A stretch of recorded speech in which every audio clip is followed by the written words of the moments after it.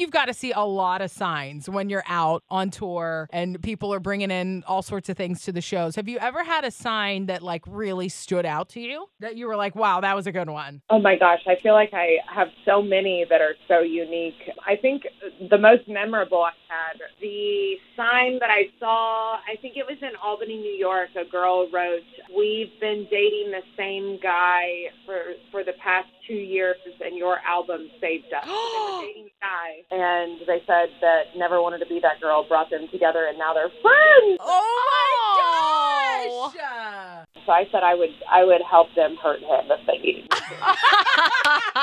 You're the best friend we all need. Seriously. Listening to your albums make us feel like we're hanging out with a best friend and just spilling all of our secrets and all of our issues and fixing them with wine. Yes, that was my goal.